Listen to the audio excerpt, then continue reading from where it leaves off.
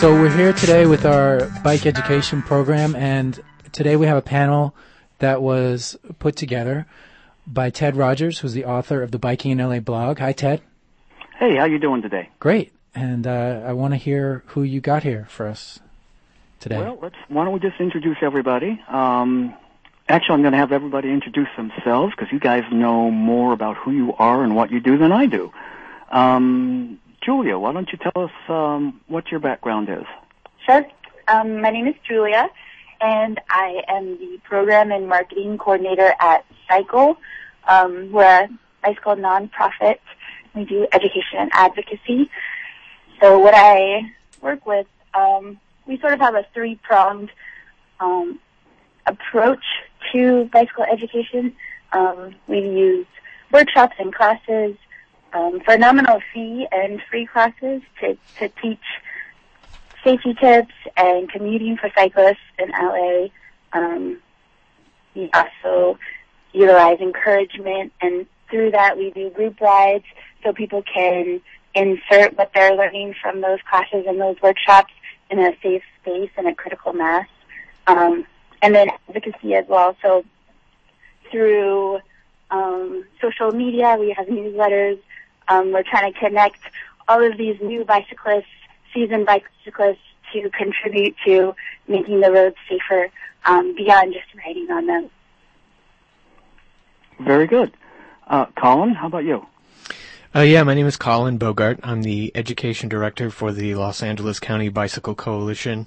And currently, we're offering a series of bicycle safety classes through a contract that we have with Metro, and we're doing these classes all over LA County. There's actually two versions, a short version and a long version, and the long version is for West LA County. They're all for adult cyclists. I've also organized several training seminars to train people to become league cycling instructors with the League of American Bicyclists. So far, we've done about 3 of those in the last year and a half or so. And we've also more recently produced a number of educational materials, including a Rules of the Road pocket guide for bicyclists, as well as our program Operation Firefly, which seeks to provide bike lights to people who don't have them at night, but also give them safety information and the rules of the road for riding at night.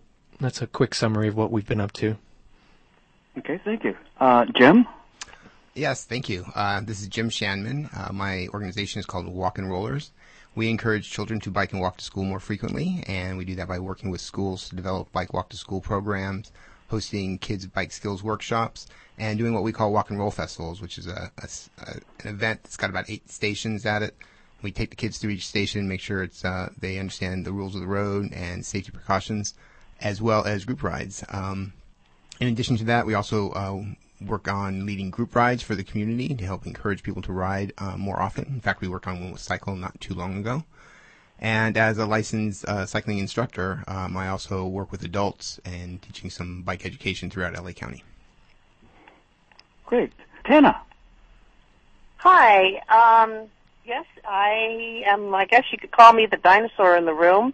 I've been at this for about 26 years doing bicycle education all the way from working at the Olympic Training Center as a coach, taking teams around, and then I started the first bicycle program for middle school down in San Diego, then came up to LA Unified and provided bicycle education for about 18 years there, retired, started a nonprofit, and then through my nonprofit, Youth Educational Sports, I provide bicycle education for K through 12. I do high schools, which is pretty much lots of fun. So I do the whole gamut of ages as well. Great. Thank you very much. Sure. Now, a couple of you have mentioned that your focus is on children. And Tana, you were just saying that you taught bicycle education in the schools. Why do we need bicycle education for children? Aren't they getting this education in the schools these days? No, they don't. They don't get bicycle education as well as pedestrian education. And the younger grades, that comes hand in hand. Bicycle education, pedestrian education is very similar. It wasn't until really the Safe Routes to School funds that has been around for, about 4 or 5 years. Jim can pipe in on that. It has actually brought money with a very definite effort to try and get parents involved with doing bicycle education in the schools. Up to then, there was just a handful of us that would go around and do bicycle and ped, but we didn't have that component in the beginning where we would get the parents involved to get walking programs and our walking school buses. That's something that, thank goodness, was spearheaded, and funding was allowed to provide that component. So there's more incentives for kids to do it and for parents to do it. We only had the educational component before, just to try and hopefully it would filter down to the parents. Mm-hmm. Jim, why does it matter? Why does it matter? That's a great question. It matters because getting kids to walk and bike has a whole bunch of positive components to it. First of all, it's more activity for the children, and especially in the morning. It helps them arrive at school on time, but also ready to hit the desks and books and be ready to start learning. They've gotten their socialization out of the way. They've gotten their blood moving. Just that morning activity really seems to benefit the children in all kinds of ways. But also it creates a community awareness. When they're biking and walking to school, they're seeing their community around them. They're not locked in a car. They're hanging out with their friends, and they're noticing things in ways that they wouldn't notice otherwise. And then most importantly is it builds a foundation for the future. We encourage kids to be active when they're younger. Studies are showing that the more active they are when they're younger, the more likely they are to be active when they're older. In fact, the more active the kids are, the more likely they are to go on to college. And it just has all kinds of long-term repercussions. So getting the kids active just from a simple bike and walk program is really beneficial in so many ways. Okay, I want you to back up a little bit. You said that the more active a child is, the more likely he is to go to college. Essentially, that's true. Can you explain a little more about that? I've never heard that before. You're going to ask me to quote a study? Thanks, Ted. No, actually, it falls back on the same, it basically follows a path. When they're active as youth, they become active as older or as young adults, and then that carries them on into being better students, and they're just more likely to go to college. I'm not even sure if they know the exact reasons why. Just that's the way the numbers are falling out. So encouraging children to be more active, perhaps it helps them take a better interest in school and their surroundings. Maybe they care for the environment a little bit more. Maybe they're a little bit more involved in things, but they seem to go hand in hand. Active kids, better grades, on to college. So you're saying bicycling makes you smarter? You could put it that way. I wouldn't argue with that. Plus, they did a study, and they actually had a controlled unit down in Texas where they took a school that had very low performance and poor graduating, passing from one grade to the other, and they did a study where they had active activity as walking to and from school, that the oxygen level that was able to be put into the brain before school, if you have activity before you go do education, they were more aware, they listened to the lessons better, they were more tuned in what was going on if they got that activity before they went to school. And also, because of the physical activity, they'd be less likely to act out, so they paid attention more. Interesting. And I could probably quote the study if you really want me to know. Well, even anecdotally, at the schools that I work with, the parents and the teachers both rave that the children get to school and they are literally ready to learn. They really are. They're more focused. They're more participatory. And a lot of it is just getting that socialization out of their way. They, instead of getting to school and having to yak with their friends and act up a little bit and, find out who was watching what or playing what video game the night before, they're doing that on the way to school. So they've gotten that out of their system. Maybe not all of it, but certainly enough where the teacher doesn't have to spend 10 or 15 minutes just settling the class down a little bit. I would guess they also burned off some of that sugar from breakfast. No question. That definitely helps. Well, that's where the activity comes in. And, of course, that helps lower obesity and fighting all kinds of other chronic illnesses down the road. Okay, but we all know that there are so many parents out there that are going to say, well, it's too dangerous for my child to ride a bike to school. There's even been cases here in the U.S. and in England I'm aware of where parents have been threatened with having their children taken away because they've let them ride a bicycle to school. How would you respond to that? Julia, what would you say to that? In terms of children biking to school, we don't work so much with getting kids on bike. I think Jim does really great work around that, but just offhand, I would think that biking to school, in terms of safety, it's kids are usually going to school that's close by, so it's not a very far distance. I would assume it's usually pretty residential, and you also have eyes on the street, so there's a lot of people around, seeing what's going on with the kids, making sure things are okay. I don't know if someone else could speak more to that. It's a touchy subject for sure. I mean, the numbers don't bear out the reality of it. And, parents are more concerned for all kinds of reasons, but, you can quote studies and you can quote numbers and show that the trend is going down, and so few children actually are abducted throughout the course of the year.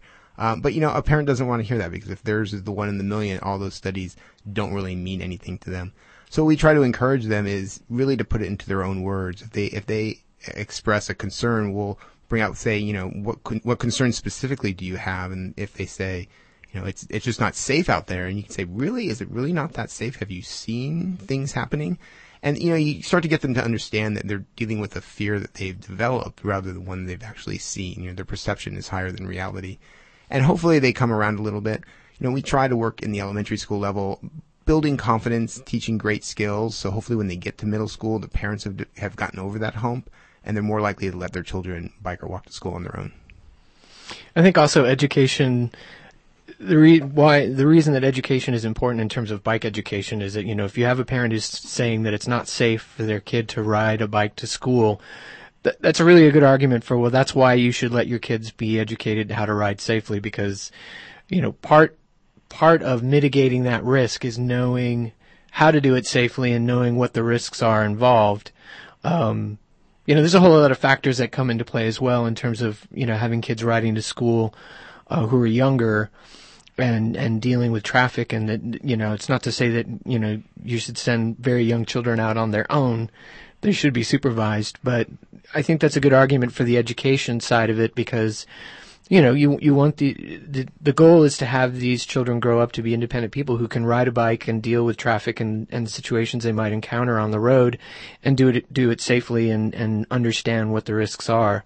And so that's another argument, really. Yeah, I think it's an excellent point. I mean, we tend to, once the kids turn 16 or 18, we put them behind the wheel of a car, and the risk of injury and the risk of crashes are just so much greater being in a car than they are on a bike, but yet we don't have a problem doing that. So the earlier we can get those basic lessons from the parent and the child working together, the more likely they are to get over that hump a little bit earlier on.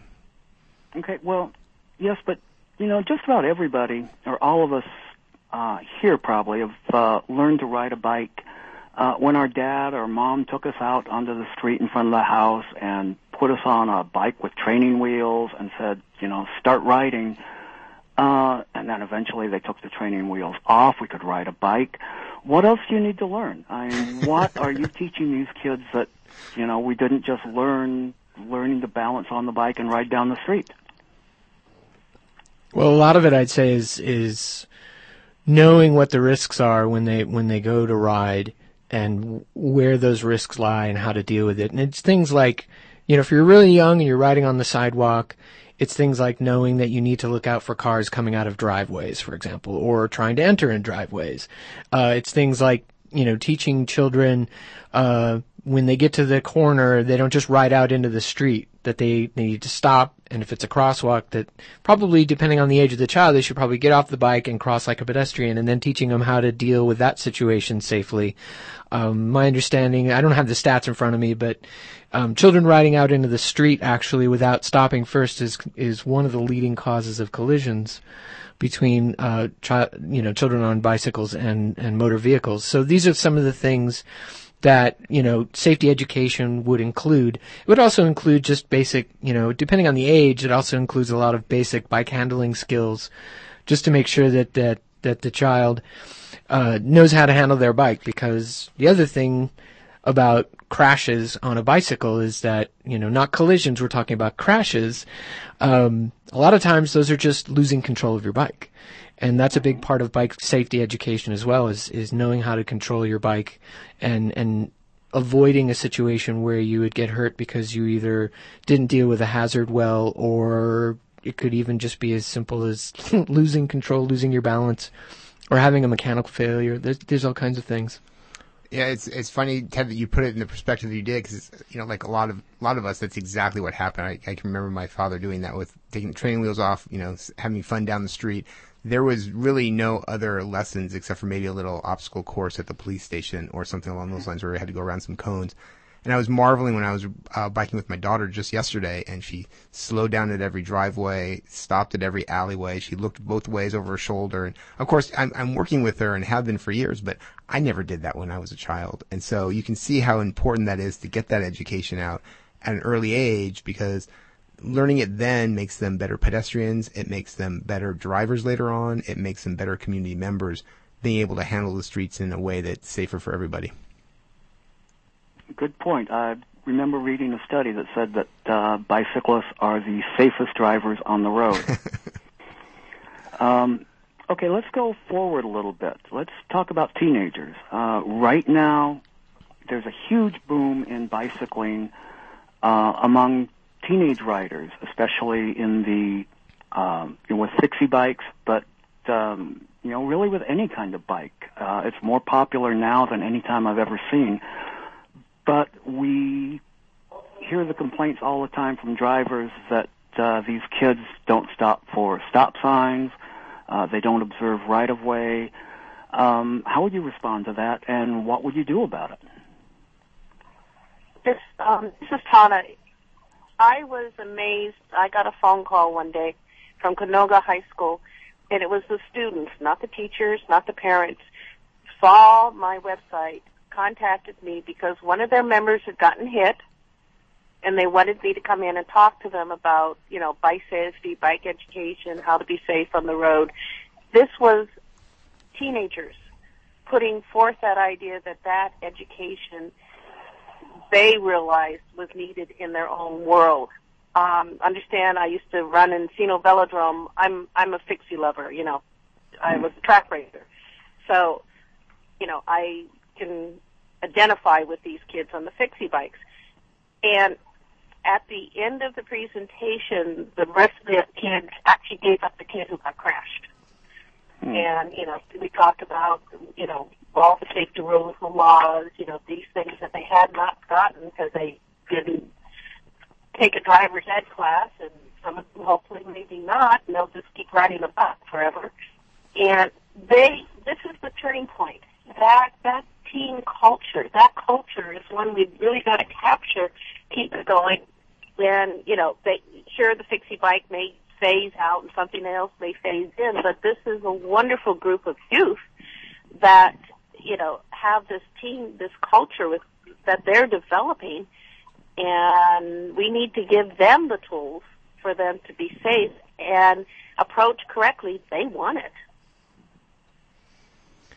Interesting. Yeah, I think you're right there, Tana. I mean, reaching out to these kids, and it's a shame that it usually happens after an incident, but that's what captures people's attention. And especially with middle school, they feel like they're just impervious to crashes and accidents, and they're Supermen. Yeah. They're just not going to get hurt in any way, shape, or form. So when there is a crash, and you can point out, especially when there's one that's completely the fault of the cyclist, like there was one in Glendale not too long ago where there was a 13-year-old youth riding on the sidewalk, no helmet, not stopping at stop signs, ran right through it in an intersection and was hit by a bus and died. And it's really unfortunate because in that area there actually were bike lanes, there's four-way stop, there was a traffic circle. It was an incredibly safe area, and with just a little bit of education, if he just didn't do one of those things, he would have probably survived the whole incident. So using incidents like that to just point out that you're not unbreakable and things can happen, they can be tragic. I think those are great case studies, and I think middle schoolers are ready to hear that and are able to handle it. I think the other thing we have to remember is that when we're talking about middle school kids, I mean, the kids who are middle schoolers now, didn't really get any kind of safety training or safety education, sadly. But when we're talking about teaching younger children, and that's why it's considered so important, is that ideally we're creating a situation where all younger children, as they go through, growing up and going to school, that they're going to get this information, so they already know this stuff by the time they're in middle school. I think there's a lot of kids riding around, a lot of those fixie kids riding around who've just never had anybody tell them any of this stuff. And for that matter, I don't think it's just limited to middle school kids. There's plenty of adults riding around in the same situation. I mean, I just stopped at an intersection on my way into work this morning. The guy came up next to me in the bike lane, and he's got two headphones on, and I handed him a bike safe pocket guide and said, "Dude, you're going to get a ticket if you keep riding around with your headphones like that." And he's like, "Really?" And I'm like, "Yeah." I said, the cops are looking for reasons to give tickets, and so you're only supposed to have one. He goes, "Oh, I didn't know that." And I bump into people all the time who just don't know this information because it's not being offered, and they just sort of know whatever they learned, in terms of the riding habits from, their peers and their friends and what they do. Well, is this something that should be taught in schools then? I mean, rather than just one special event where one school says, "Hey, we had a kid that just got hit by a car, come teach us how to ride safely," should every school have a bike education curriculum? Yes. Yes. I was going to say 1, 2, 3 all together now. I'm not sure anybody on this panel would disagree with that. You can be done through the PE classes, so it's not taking away from class times. It's activity oriented. There's really no reason not to. And when I started doing this, I was surprised how few people were doing this type of activity, and that just encouraged me to get more involved because it's obviously needed out there. So if we can get programs into the schools, I think we can make a real difference in the communities. And my mantra is, bicycling is the only sport that does not offer a safe venue to learn. And bicycling should become a recognized sport in the PE department, middle school and high school, so that is taught eventually through the PE department.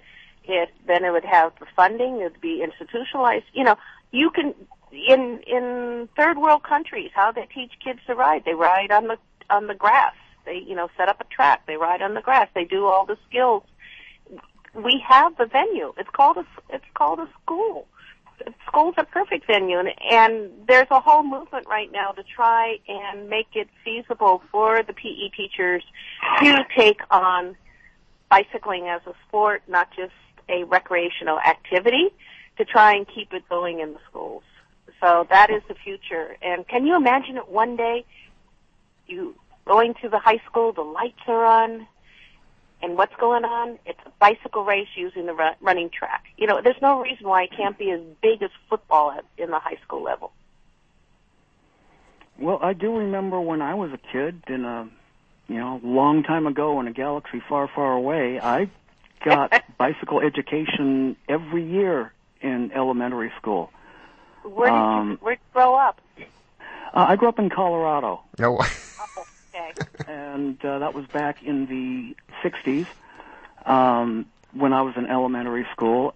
But it seems to have gone away, but we had it once. It's very strange that something like that seems so important, so beneficial, would have been taken out of the schools once it was already there. Yeah, you bring up, combining that with the thought Tana mentioned earlier about capturing the fixie crowd and embracing them a little bit. Most of us that are on this panel, we say this often, 30 years ago, we biked and walked to school on a regular basis. What happened? And I'm thinking, if we don't capture these high school kids and encourage them and get them enthusiastic, what's going to happen in 30 years from now? They're going to look back and say, 30 years ago, my mom drove me everywhere. Who needs a bike? And is that really what we want them saying or feeling or doing?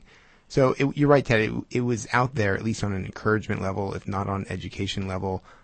We're missing out on an opportunity if we don't try to capture the older kids right now who are going to be our leaders in the next 15 years or so. And we want them picking up this charge and leading it and keeping it in the schools and making it available in all the communities. Yeah, Ted, you're right. I mean, a lot of schools used to do this. A lot of them used to be part of their curriculum. And I've talked to people who grew up in Glendale, for example, who said, oh yeah, we used to, get safety training in school, and then we got a sticker on our bike, and you're only allowed to ride your bike to school if you had that sticker. And, oddly enough, we didn't have that when I was growing up, but I do remember we had driver's ed, which apparently is now also gone. Really? So bringing it back, I mean, Tana, Jim, and I actually just attended the Safe Routes to School conference up in Sacramento last week, and we listened to people who were doing bike safety training from different parts of the country, and quite a few of them had models where essentially they were going around training PE teachers how to teach the curriculum, and then once they went through the training, they would provide them with a trailer full of bikes and gear that would rotate around the school district, and the kids would get like a week's worth of training. And we need to go that direction, I think. Absolutely. I mean, Florida has been doing this for 20 years, and the Department of Transportation has been fully funding it. And you just look at that model and you think, wow, 20 years ago, an entire state got their act together and moved it forward. I mean, I know there's amazing cities out there, Portland and Boulder and whatnot, but the entire state made that choice 20 years ago. And, they're really setting a standard for the rest of us to follow at this point. Julia, what about cycle? Do you guys teach teenagers? I think we really aim for, our rides are always very family friendly. We have small children who come on our rides, and we have folks in their 60s, 70s, 80s. In terms of our classes, we really aim for adults who have never learned to ride. So we're really capturing a person who either never had that chance or the space in front of their house to get pushed down the street without their training wheels. And we really want to try to capture a whole new audience of bicyclists to expand the bicycling community. That's great. Okay, let's move on to adults. And I'm going to tell you my pet peeve. And I'll tell you right now that peeves make really lousy pets, so I wouldn't recommend getting one. But one of the things that I've always noticed is that it's very easy to buy a high-end bike and to learn to ride really fast very, very soon. It doesn't take you long to pick up that skill. I mean, you can be out riding with the Peloton down PCH within a couple of weeks.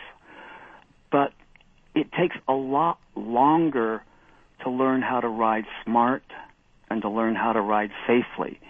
I'm constantly passed by bicyclists who are going faster than I am, even though I ride pretty fast, and then they do stupid things. They position themselves in the wrong place on the road. They put themselves at the risk of a right hook. They go through stop signs or red lights when there's traffic coming the other direction. They don't observe right-of-way rules. What can you do to help someone like that? Especially when when you talk to these people, they think they already know what to do. How can you help them? That's the $6 million question, right?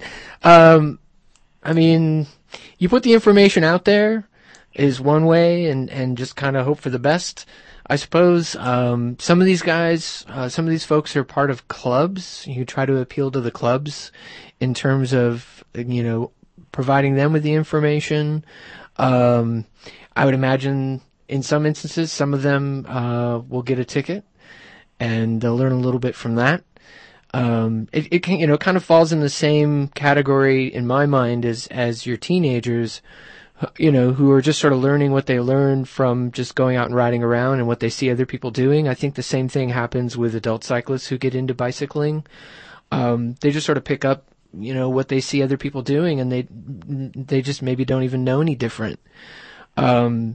So I think it's a matter of putting the information out there, offering the information, trying to do more classes. I mean, we're doing these adult cycling classes through Metro, and they're offered free to the public, and it includes classroom instruction as well as bike handling skills drills and also on the road riding, and it's pretty much open to anybody who wants to take it, and we're doing everything we can to promote those classes. And some of the people who are signing up for those classes are sort of beginners. Some of them are intermediate, but there's definitely been people who've been signing up for those classes who've done a lot more riding, and they're interested in finding out what this is all about and learning more about what's typically known as vehicular cycling, and which is essentially following the rules of the road and riding like you would drive a vehicle.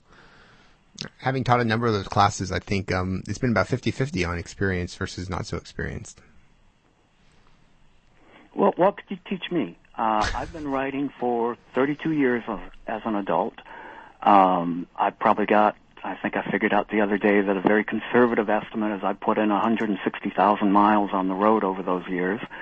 I would tend to think that I know what I'm doing. Is there something that you could teach me that I may not know? How's your quick turn? I'm sorry, quick turn? Yeah, how's your quick turn? Okay, tell me about a quick turn. What's a quick turn? Quick turn is an emergency maneuver that you learn in the League of American Bicyclists Traffic Skills 101 class. And it's a method of turning your bike very quickly to the right. It's the intention of it is that you're riding down the street and somebody right hooks you or left crosses you, turns right in front of you or turns left right in front of you, and you simply don't have time to stop. And so the only thing you can try to do is to quickly turn the bike to try to avoid running into them, or at least if you quickly turn the bike, you may still run into them, but at least you won't hit them straight on. And basically the technique involves leaning your bike the opposite direction of the turn first, so that you actually start to fall to your right, and then you quickly turn the wheel to the right to essentially catch yourself and then make that turn. And once you learn how to do that and master it, you can turn your bike to the right really surprisingly quick. And it's considered a measure of last resort. And it doesn't guarantee that you won't hit the vehicle turning in front of you, but again, the idea is that you would potentially hit it at an angle that's not straight on, and so the damage is potentially going to be much less. So, unless you know how to do one of those, that would be something you could learn. Well, I actually did something very similar to that last Friday when I was riding on the bike path and someone made a left turn directly in front of me. Very quick. I had to go to the left, but very quick reaction caused me to hit him on the side rather than head on. So that is a valuable skill. That sounds very similar. The other thing I would say is that, is in terms of an experienced cyclist coming into one of these classes, it's really hard to say up front what they might learn from it. When you're talking about a class that's the longer class is like 8 hours long, and you're covering all this information in the classroom, and then you're going out into like a parking lot or a basketball court or something and showing them these drills like the quick turn, and then you're actually taking them out on the road and in fact essentially applying these things out on the street. There's usually the more experienced cyclists, I'd say there's probably a lot they already know, and there's sort of little nuggets here and there that they pick up along the way through one of those classes. Maybe they don't have as many light bulbs going off as some of the newer people who have a little less experience riding the street.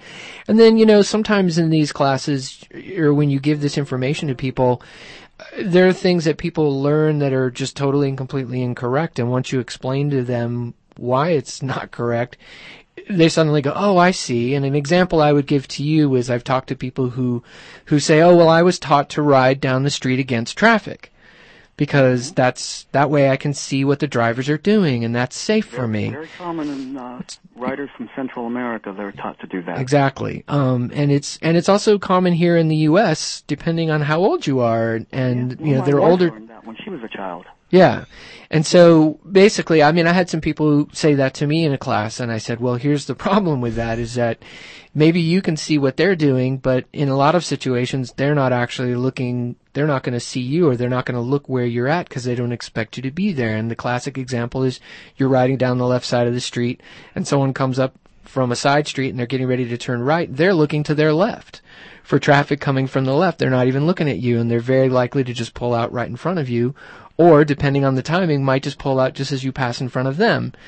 And that's actually a pretty common crash type. And so once you explain it to somebody that, this is why that doesn't work, and also acknowledge that, a lot of people will ride against traffic because they're simply afraid of getting hit from behind, which is an understandable fear. I mean, that's one of the things that, when you first start riding, I know when I first got back into biking on the road and riding mainly for fun at first, that was something I had to get used to. But I was fortunate I rode with a group of people who were very supportive and gave me some tips and just sort of, you had to sort of get used to it. And most people do. But so that fear is understandable, and you can figure out, you can see why they would do what they do, and it's just a matter of just explaining to them why that's probably not the best way to go. Right, and and another thing, Colin had mentioned the fear of people coming up from behind you. One of my favorite segments in teaching the class is on crash data, and you help people get over that fear. And by the time you're done, they come to realize that very few of the incidents are actually a motorist's fault, and being hit from behind is so uncommon, it's not even listed on the crash data statistics. So once they start to realize the actual numbers of what's out there, their confidence goes up. And even for an experienced rider, hearing that information firsthand is really beneficial. And even if you know how to make a good left turn in traffic or change lanes, knowing the proper way to do it, just working on those nuances and working on those skills, all that builds confidence and allows you to be more able to be an ambassador while you're out there and help others that haven't learned, or working with your girlfriend, as you mentioned, Ted, and moving forward from there. One of the things that I see a lot when I'm riding, I'll position myself at an intersection. I come up to a red light, and I'll position myself to the left of the right turn lane so that cars can go ahead and make the right turn. I'm not blocking them, but also when the light changes, I'm not at risk of a right hook. And yet I see lots of riders, including some who look like they should know better, who stop at the curb, and they'll rest a foot on the curb and wait right there to the right of the right turn lane. What would you say about that? After I'm done cussing them out for being foolish? No, kidding about that. Would you talk to them at that moment? I mean, I'm always tempted to say something, and yet the reaction I've gotten from some riders in the past has convinced me to just keep my mouth shut. It's always a touchy thing, coming up on a rider like that and trying to explain, because, it's like talking to a police officer. They think they're right. They've been doing this a long time. They're very confident.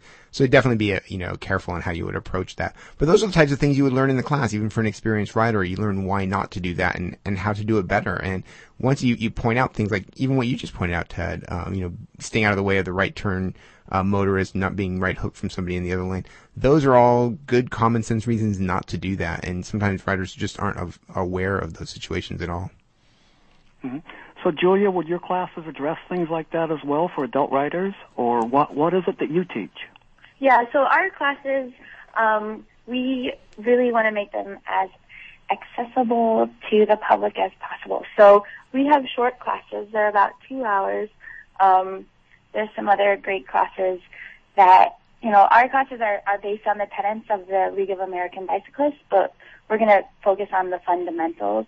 I know there's some 8-hour classes out there that are great as well, but ours, we're really aiming for the easy, fun, accessible access point for people and not quite overwhelming them with too much information. But for the beginner, what's the essential points? So what we do is we have a sit-down session with a PowerPoint with some really great images and visuals and scenarios, and we have it drawn out, where to position yourself in,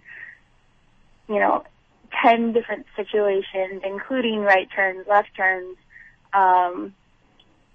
four-way stops, two-way stops, whatever it is. And so we want to really give a clear image of where you can position yourself safely. And then after that, we'll go out on the streets together and do a variety of different turns and whatnot, so we can really show people what it looks like and what it feels like, and they can implement what they just learned. So instead of having to go through the intensive training of some of the other classes, you just give them like an overview that just get them started on bike safety? Is that what you're talking about? Yeah, I mean, it's an overview, but it's also for the new rider, what's going to be the most pertinent to them and the most important, and make sure that it's digestible as well. Okay. So we're all talking about bicycle education. Obviously, you're all involved in this. Why does there seem to be so much focus on education right now? And why is this a topic that seems to be coming up more and more these days?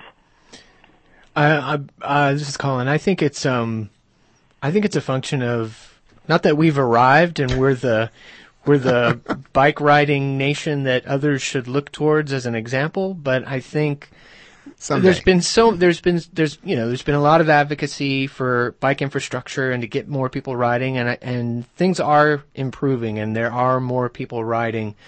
And I think it's just sort of the natural progression that now that we're seeing more people out riding, and we're seeing more money being invested in bicycle infrastructure, I think we're also seeing a lot more people riding badly. And so it's consciously or subconsciously, it's, I think, on more and more people's minds. I hear a lot more people talking about education now than ever before for bicyclists. And I would qualify that by saying in certain instances they're correct because they're citing behaviors that truly are incorrect. In other instances, it might be somebody who doesn't ride a bike who tells me all the things that the bicyclist they saw doing this morning as they were on their way to work that was wrong and in fact was actually right.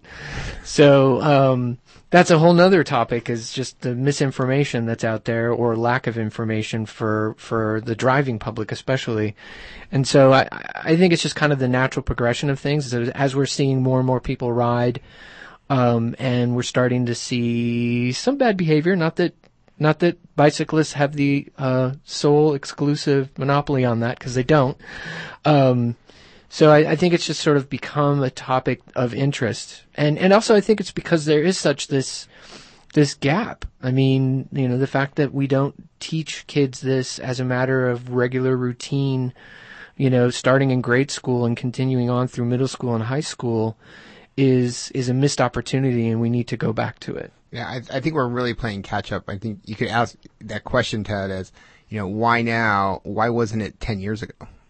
That's really, when they started laying the groundwork for the infrastructure and even some of the non-infrastructure, that's when education should have kicked in.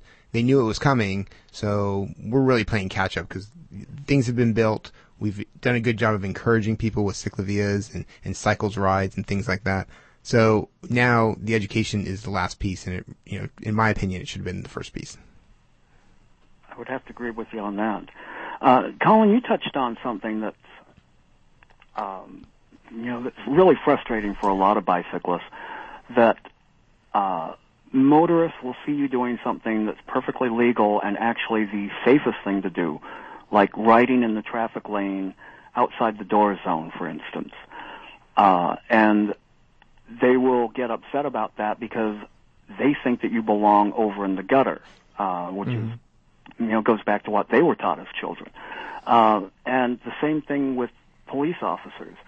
I know the LAPD is perfectly fine with bicyclists riding two abreast on any substandard lane, which is almost every right-hand lane in the city of Los Angeles is considered substandard width. They think it's perfectly okay to ride two abreast, and riding two abreast isn't even mentioned in the California Vehicle Code. But you can go to other cities and you can be ticketed for that.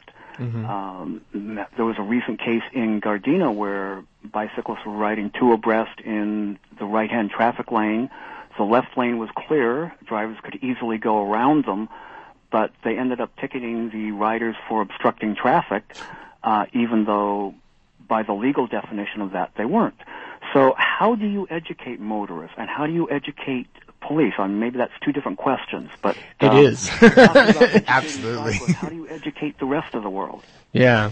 Well, I think that's why, I think there's a lot to unpack in there, but, as far as educating the driving public, I mean, it needs to be a lot more robust in driver training and the DMV materials. And I know that the LA County Bike Coalition has been talking with Cal Bike about that for some time now, and how we can move that forward at a state level, because really that's what we're talking about when we're talking about the DMV. I think that the motorist education part of it, I think that's why the Metro's Every Lane in the Bike is a Bike Lane campaign was such a home run, and why so many bicyclists who are in the know were so excited about that campaign, because it finally basically said, look, in certain situations, I get to ride my bike down the middle of the lane, and you just need to go around, and it's legal to do that. And so I would like to see more of that kind of campaign being conducted by agencies that have a countywide reach like Metro. That was a pretty exciting campaign. And I have some ideas of things that I would like to do in terms of reaching the motorists. There's a lot of cost that comes with that, though, because when you're talking about reaching the driving public, you're really talking about reaching a large portion of the population through some sort of mass means of communication, which is never really very cheap. Right. I'd love to see the County Department of Health take that on as well. Yeah. Actually, Caltrans is revamping, this is Tana, Caltrans is revamping the motor vehicle handbook. And it's including a lot of bicycle, a lot of those things that you talked about already, that cyclists are quite legal to do, but the cars don't need, the driver needs to know the positioning in the, left turn lane, the giving room for the car, the 3-foot rule, and whatever. That's all coming out in the new DMV. I sit on that committee for the state that is reviewing that DMV, and I'll be happy to share with you guys the draft if you're interested. Most definitely. I remember being at the California Bike Summit, and they were raving about the fact that finally cyclists have a seat at that table. Yeah. And I mean, that's a huge get. We've had some failures and some misgivings, but that's a big one, is to be able to sit down at the same table with Caltrans and I guess the AAA and whoever else actually writes that manual and have some say in what happens out there, because as Colin mentioned, it has to happen at a statewide level if we're going to make any movement on this. All we need now is for them to have enough questions on the test that will inspire regular drivers to read that chapter more closely and hopefully remember it as to what they should be doing and not doing. Well, just do me one favor and get them to stop saying in the driver's handbook that cars can park in the bike lanes. It's in there. We have it in there. They keep watering it down, but they keep it Ted, in that's your one ask? That is one of those pet peeves again. If so signed by the city that you are not supposed to park in the bike lane. But that falls back on the engineers of the city. Good.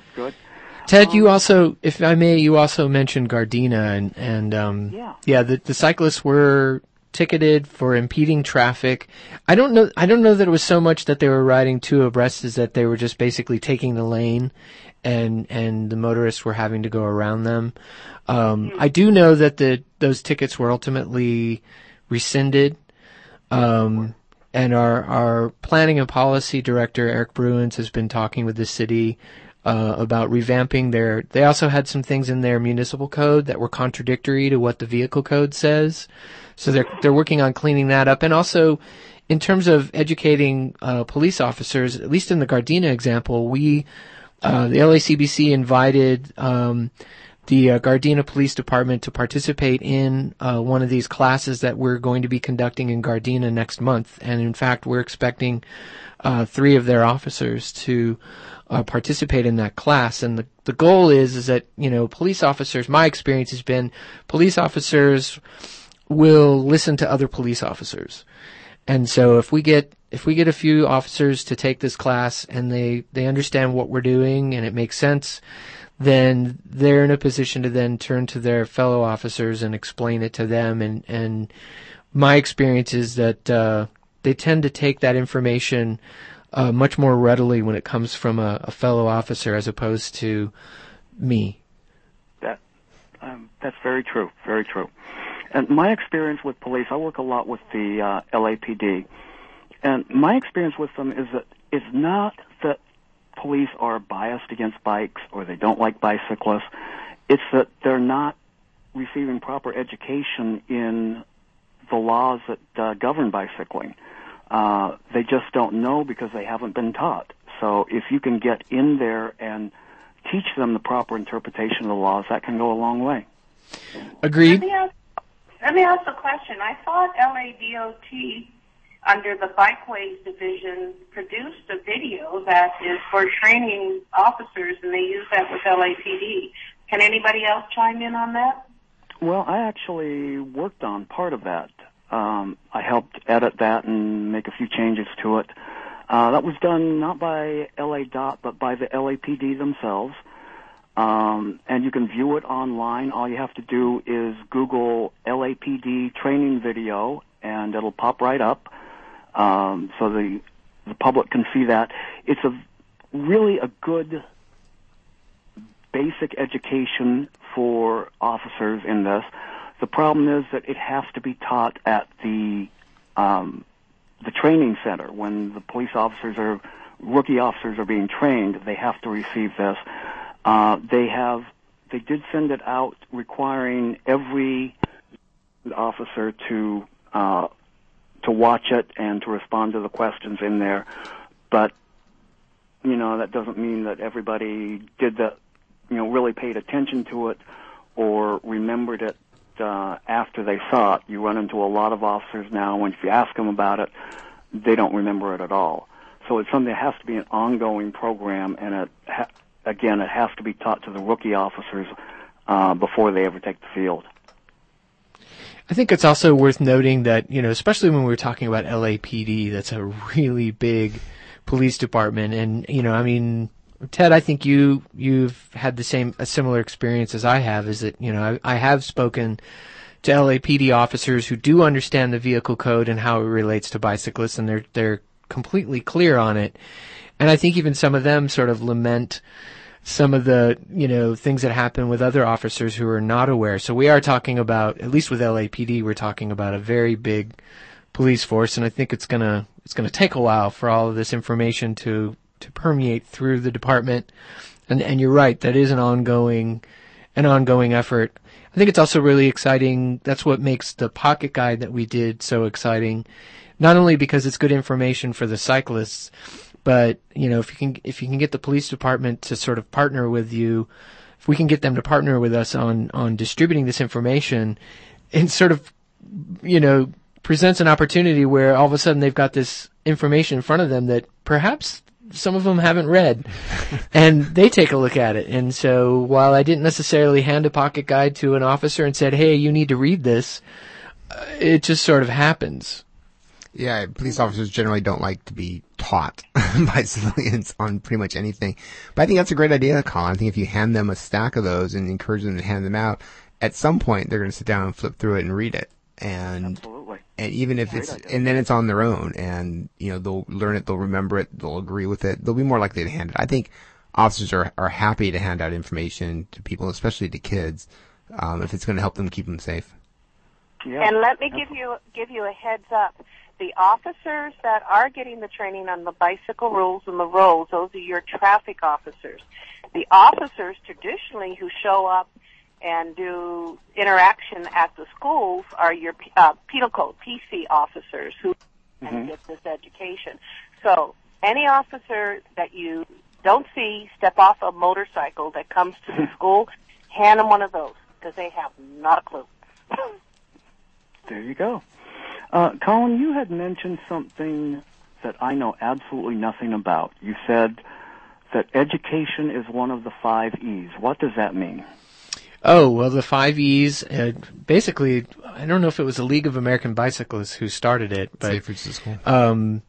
But it's essentially when the League of American Bicyclists has a program called Bike Friendly Communities, and they use what are called the 5Es to evaluate whether or not a community is bike friendly, and they're considered the 5Es that any community needs to implement if it really wants to be bike friendly, and the E's are education, engineering, encouragement, enforcement, and evaluation.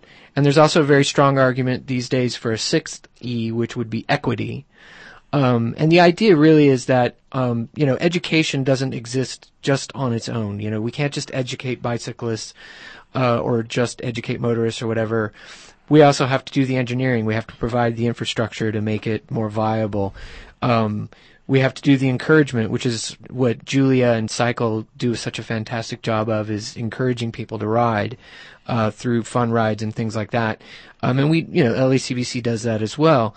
Enforcement, making sure that the enforcement is fair and consistent and that enforcement is accurate. And then the evaluation portion, which is basically going back and evaluating all this, which is, things like bike counts and also looking at crash data and identifying, what are the problems and where are they happening and that sort of thing. All of these things have to work together. They don't work just on their own. And if you do all of them together, then you really do have a community that is a better place for people to ride bikes. And that's when you're going to see the ridership increase and the injuries going down and the communities being healthier.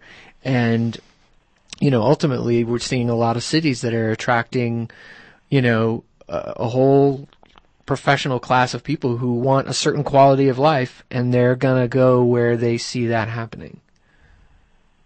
Hear, hear. Who was that? Okay, That was one Cynthia. Hi. last question here.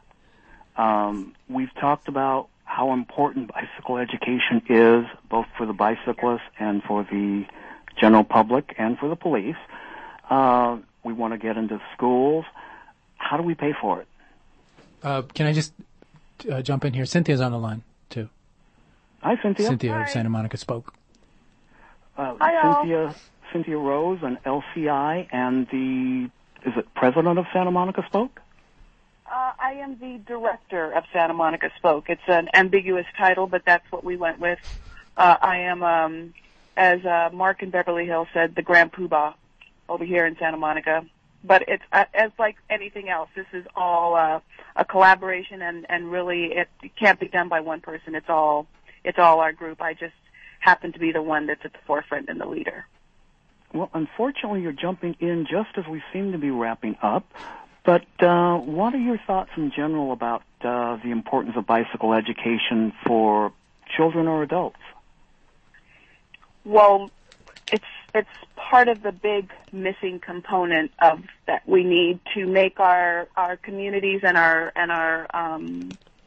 of course all road users be able to know how to share the road appropriately. So without that education and that information that is not necessarily intuitive, because a lot of us today didn't grow up riding their bikes, or we were very young and in a different world than we have today, where there's a lot more cars, a lot more traffic, and having bike education back into the schools is a focus that I know Jim is working on countywide, and I'm kind of doing the same thing here in Santa Monica, where we have Safe Routes to School programs. We are doing after-school care, education classes, and they're pretty much at the beginning right now. They're kind of evolving into what they will be moving forward. So we've done a couple of test programs at the middle school, and we have also done a test program at the after-school care. So going forward into the fall, we'll have it in the after-school cares, and we'll also have it moving forward going into the schools, which are very excited finally about having that in the school level, so that kids know what their rights and responsibilities are, how can they ride on the street and be safe, or before they're old enough to ride on the street, where they should ride to be safe. So I guess I'm rambling a little bit, but because I don't know what Actually, you've you're talked doing about fine. so far. Doesn't Santa Monica also have a bike training course by the beach? We have a bike campus, which is Bike part campus. of an implementation for kind of predated the bike plan, but it's really part of that whole movement and the culture that is evolving in Santa Monica. And essentially what that is an area. Well, let me backtrack for a second. When we teach bike education classes, there's a course that we mark out that has to be measured and marked every time that you teach a class. So when you move around to different places or when you go to schools, you find an area that's big enough, you mark it out, you cone it, we use tennis balls and little traffic cones and some bigger traffic cones.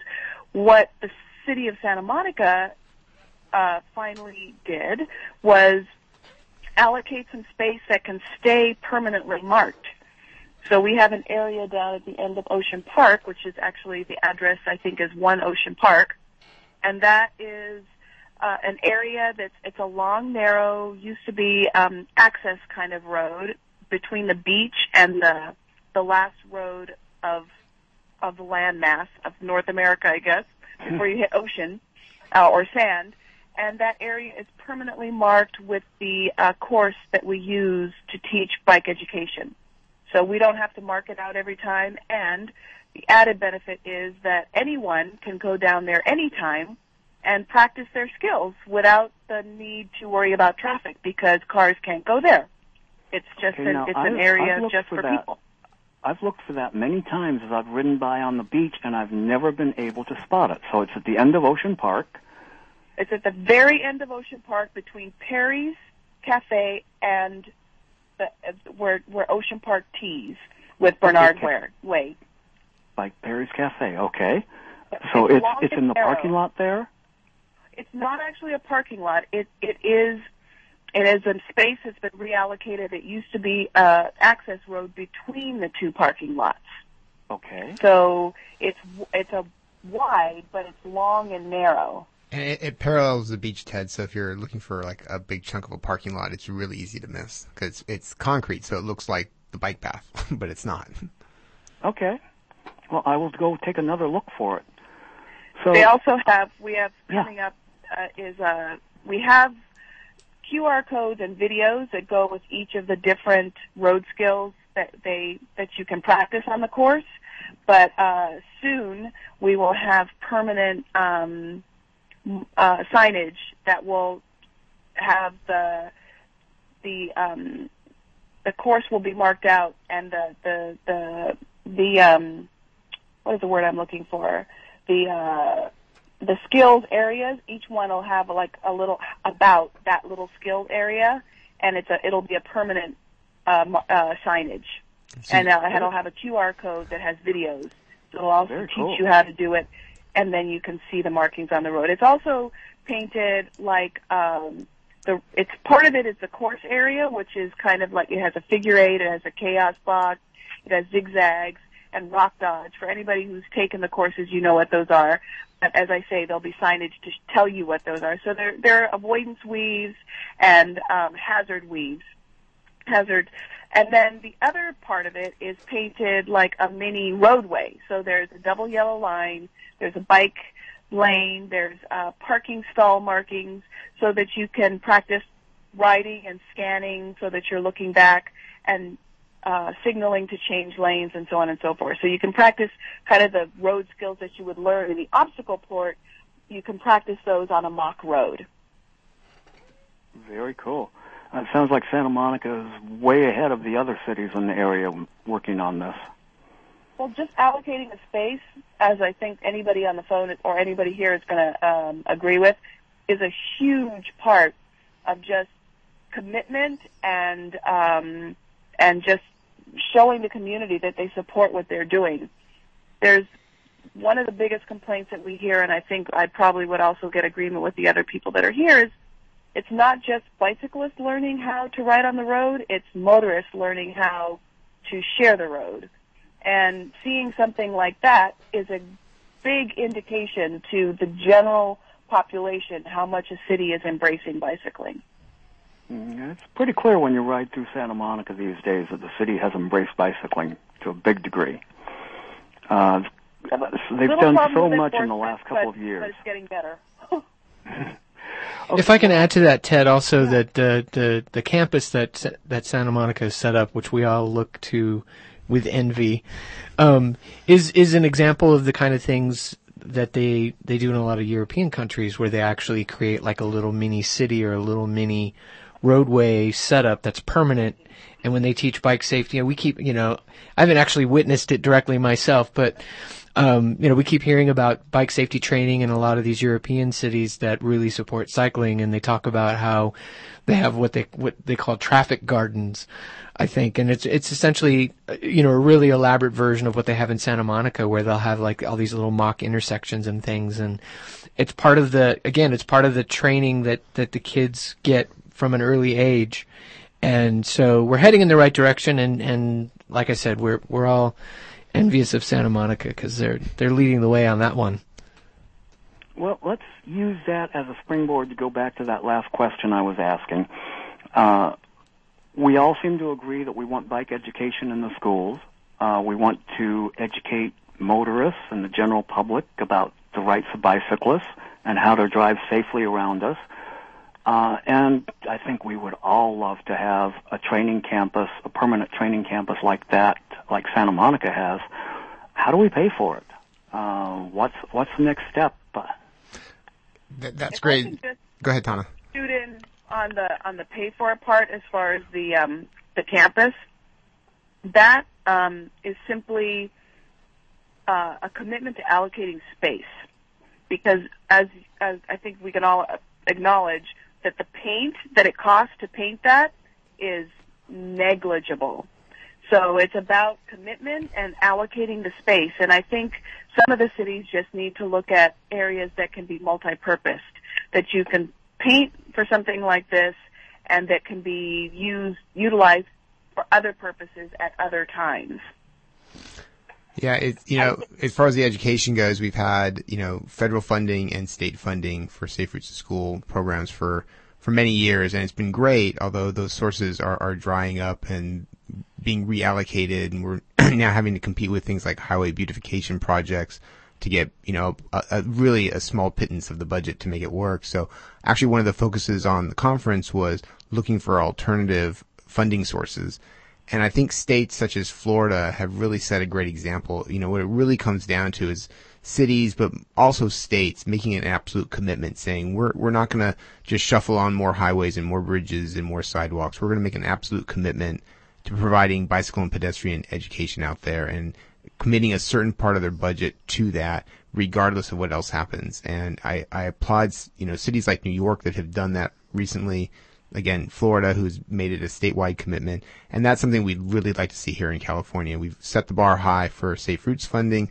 That's changing. It's now time to rethink that whole process a little bit. Plus, I think we need to, and I think many ways the educational systems are starting to step up to the plate, and they realize that this needs to be institutionalized in the schools. Like Cynthia says, that's only paint. It'd be really easy to set up.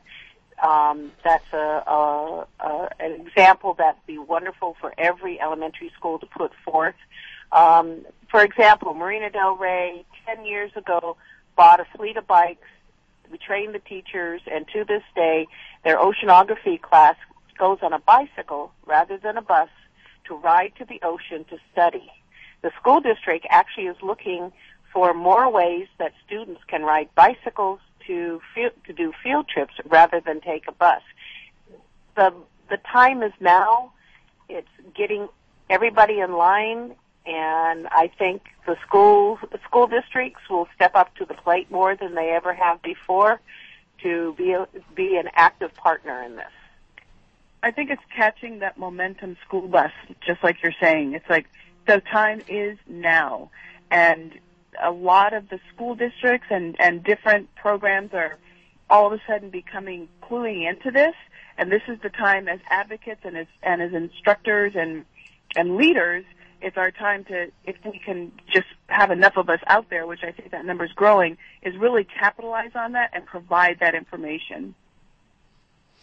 I think there's also a strong argument to be made just from the safety perspective. There's a lot of money spent on information to make the roadways safer for road users, and when we say that, most people think that it's messaging that's related to driving, and what's missing here is that there's a large percentage of crashes and injuries and deaths that involve bicyclists and pedestrians. I think in the state of California, pedestrians and bicyclists combined are about 25% of the fatalities, if I remember correctly. And yet the amount of money that's being spent in terms of safety messaging to try to address that is only like 1%. So again, it goes to the same thing that Cynthia was saying. It's a matter of allocating the resources according to the need and the situation. And so there's a big inequity there in that regard. And that's a strong argument that gets made a lot. And it's a matter of getting the politicians' attention and having them understand that. And I do think the time is right for now. This is in their consciousness. They're seeing the benefits. We're seeing more and more politicians that want to align themselves in such a way that they're talking about sustainability and walking and biking and healthy.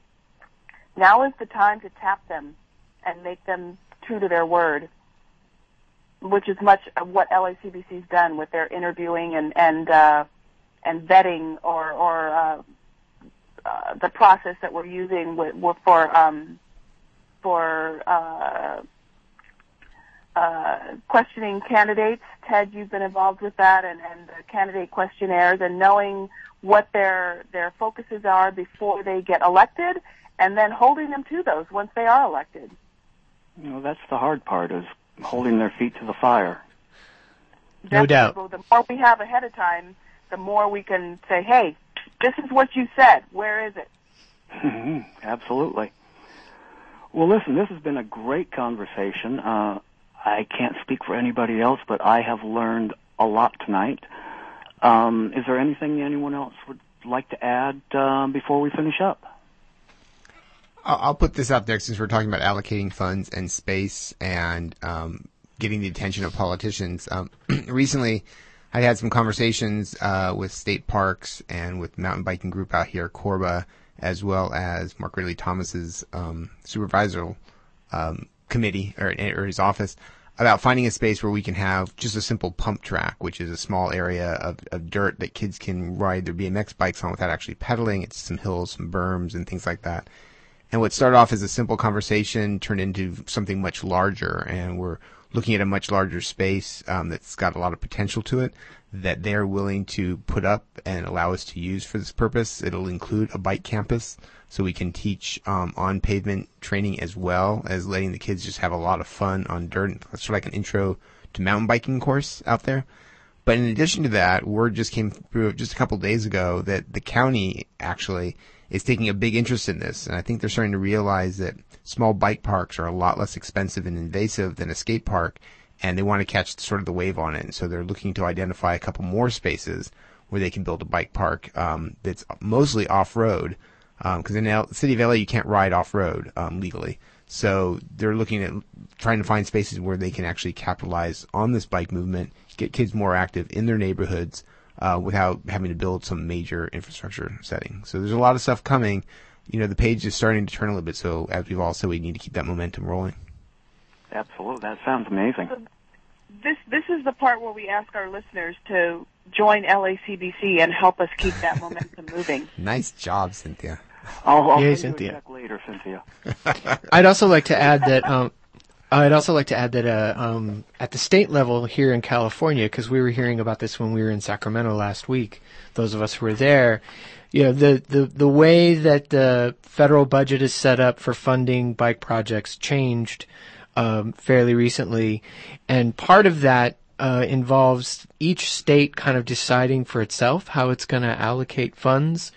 And so I don't have all the details. I'm sorry, I don't know the bill number. I feel a little unprepared in that regard.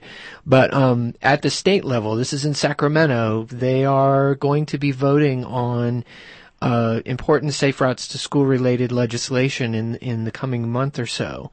And so what I would say is look up the information. Probably Safe Routes to School National Partnership is your best bet for getting all the details.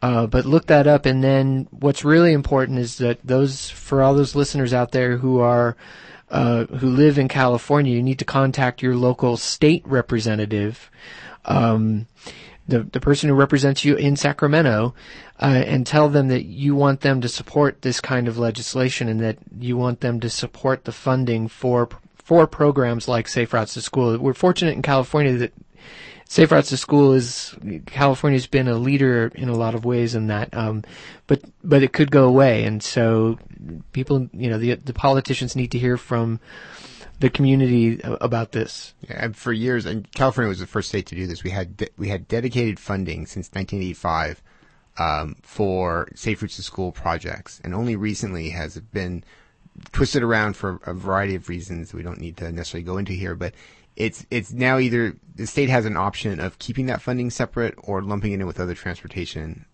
segments, which the money will still be there, but as I mentioned earlier, we'll now be competing for highway beautification projects versus a Safe Routes program. So we really want that to be dedicated funding and set aside for a lot longer than just the next year or two. If I can add to that a little bit, it's Yes. the California Bike Coalition is actually supporting the Safe Routes to School dedicated funding, and the bill that I also don't have right in front of me, Colin, shamefully, as a Cal Bike board member, but if you go to calbike.org, all this information that we're talking about should be listed there, and how you can contact your representatives, and know that just as LACBC has local chapters that work beneath the umbrella of the Los Angeles County Bicycle Coalition, Cal Bike is also doing the same thing for local advocates from the state level. So they are providing an umbrella and kind of supporting and moving forward bills and funding sources that support us locally as much as in the Safe Routes to School stuff and all the other stuff. So go to calbike.org, and I'm sure you can find that information that filters up the same way it filters down. And shameless plug, when you become a member of the LA County Bicycle Coalition, you also become a member of Cal Bike. That is true. So if you become a member of any local chapter of LACBC, you also become a member of the Los Angeles County Bicycle Coalition, supporting countywide changes, because nothing happens in a bubble, and we all work it's synergy and together. And again, just like Colin said, that also become a member of Cal Bike, supporting stuff that is on the county level. The state level. Mm-hmm.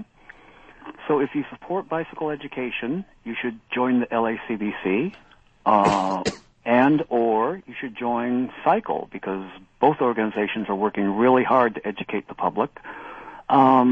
Cycle is actually not a membership organization any longer, Ted. I did not know this either. We don't charge anything for any of our events. We're not membership based, but people are always free to sign up to receive information and safety tips and news, but we're not member based. Okay, well, thank you for the clarification on that. So and Jim, what about Walking Rollers? Cycle. How can they support you? We gladly accept donations of all sizes. We are constantly looking for funding, so they can go to our website at walkinrollers.org and feel free to make a donation online. And Tana, what about your program? If anybody's interested in starting a PE program in the middle school or high school, especially high school, and we can help them get a bike fleet and get all the equipment and training. In the training, I use LCIs and also USA cycling coaches when we get to the racing part, because that's the way we're going to keep the kids hooked into it. So give me a call, and I'll help any school get started. Like I'm doing in Denver, by the way. You said you were from Colorado? Yeah. I'm doing high schools in Denver right now. It's really awesome. Very cool. But you said give them a call, so you better give the phone number. Oh, 818-292-0779. Thank you. Why don't you repeat that?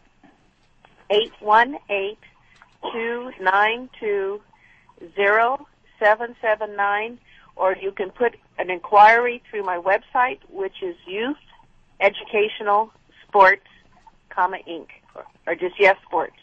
And that's our future. Hope you provide. Thanks. Very good. Well, I think on that note, that's the perfect ending spot for us. I want to thank you all. This has been a really informative talk. And thank you, Ted. Thank you. Thank you.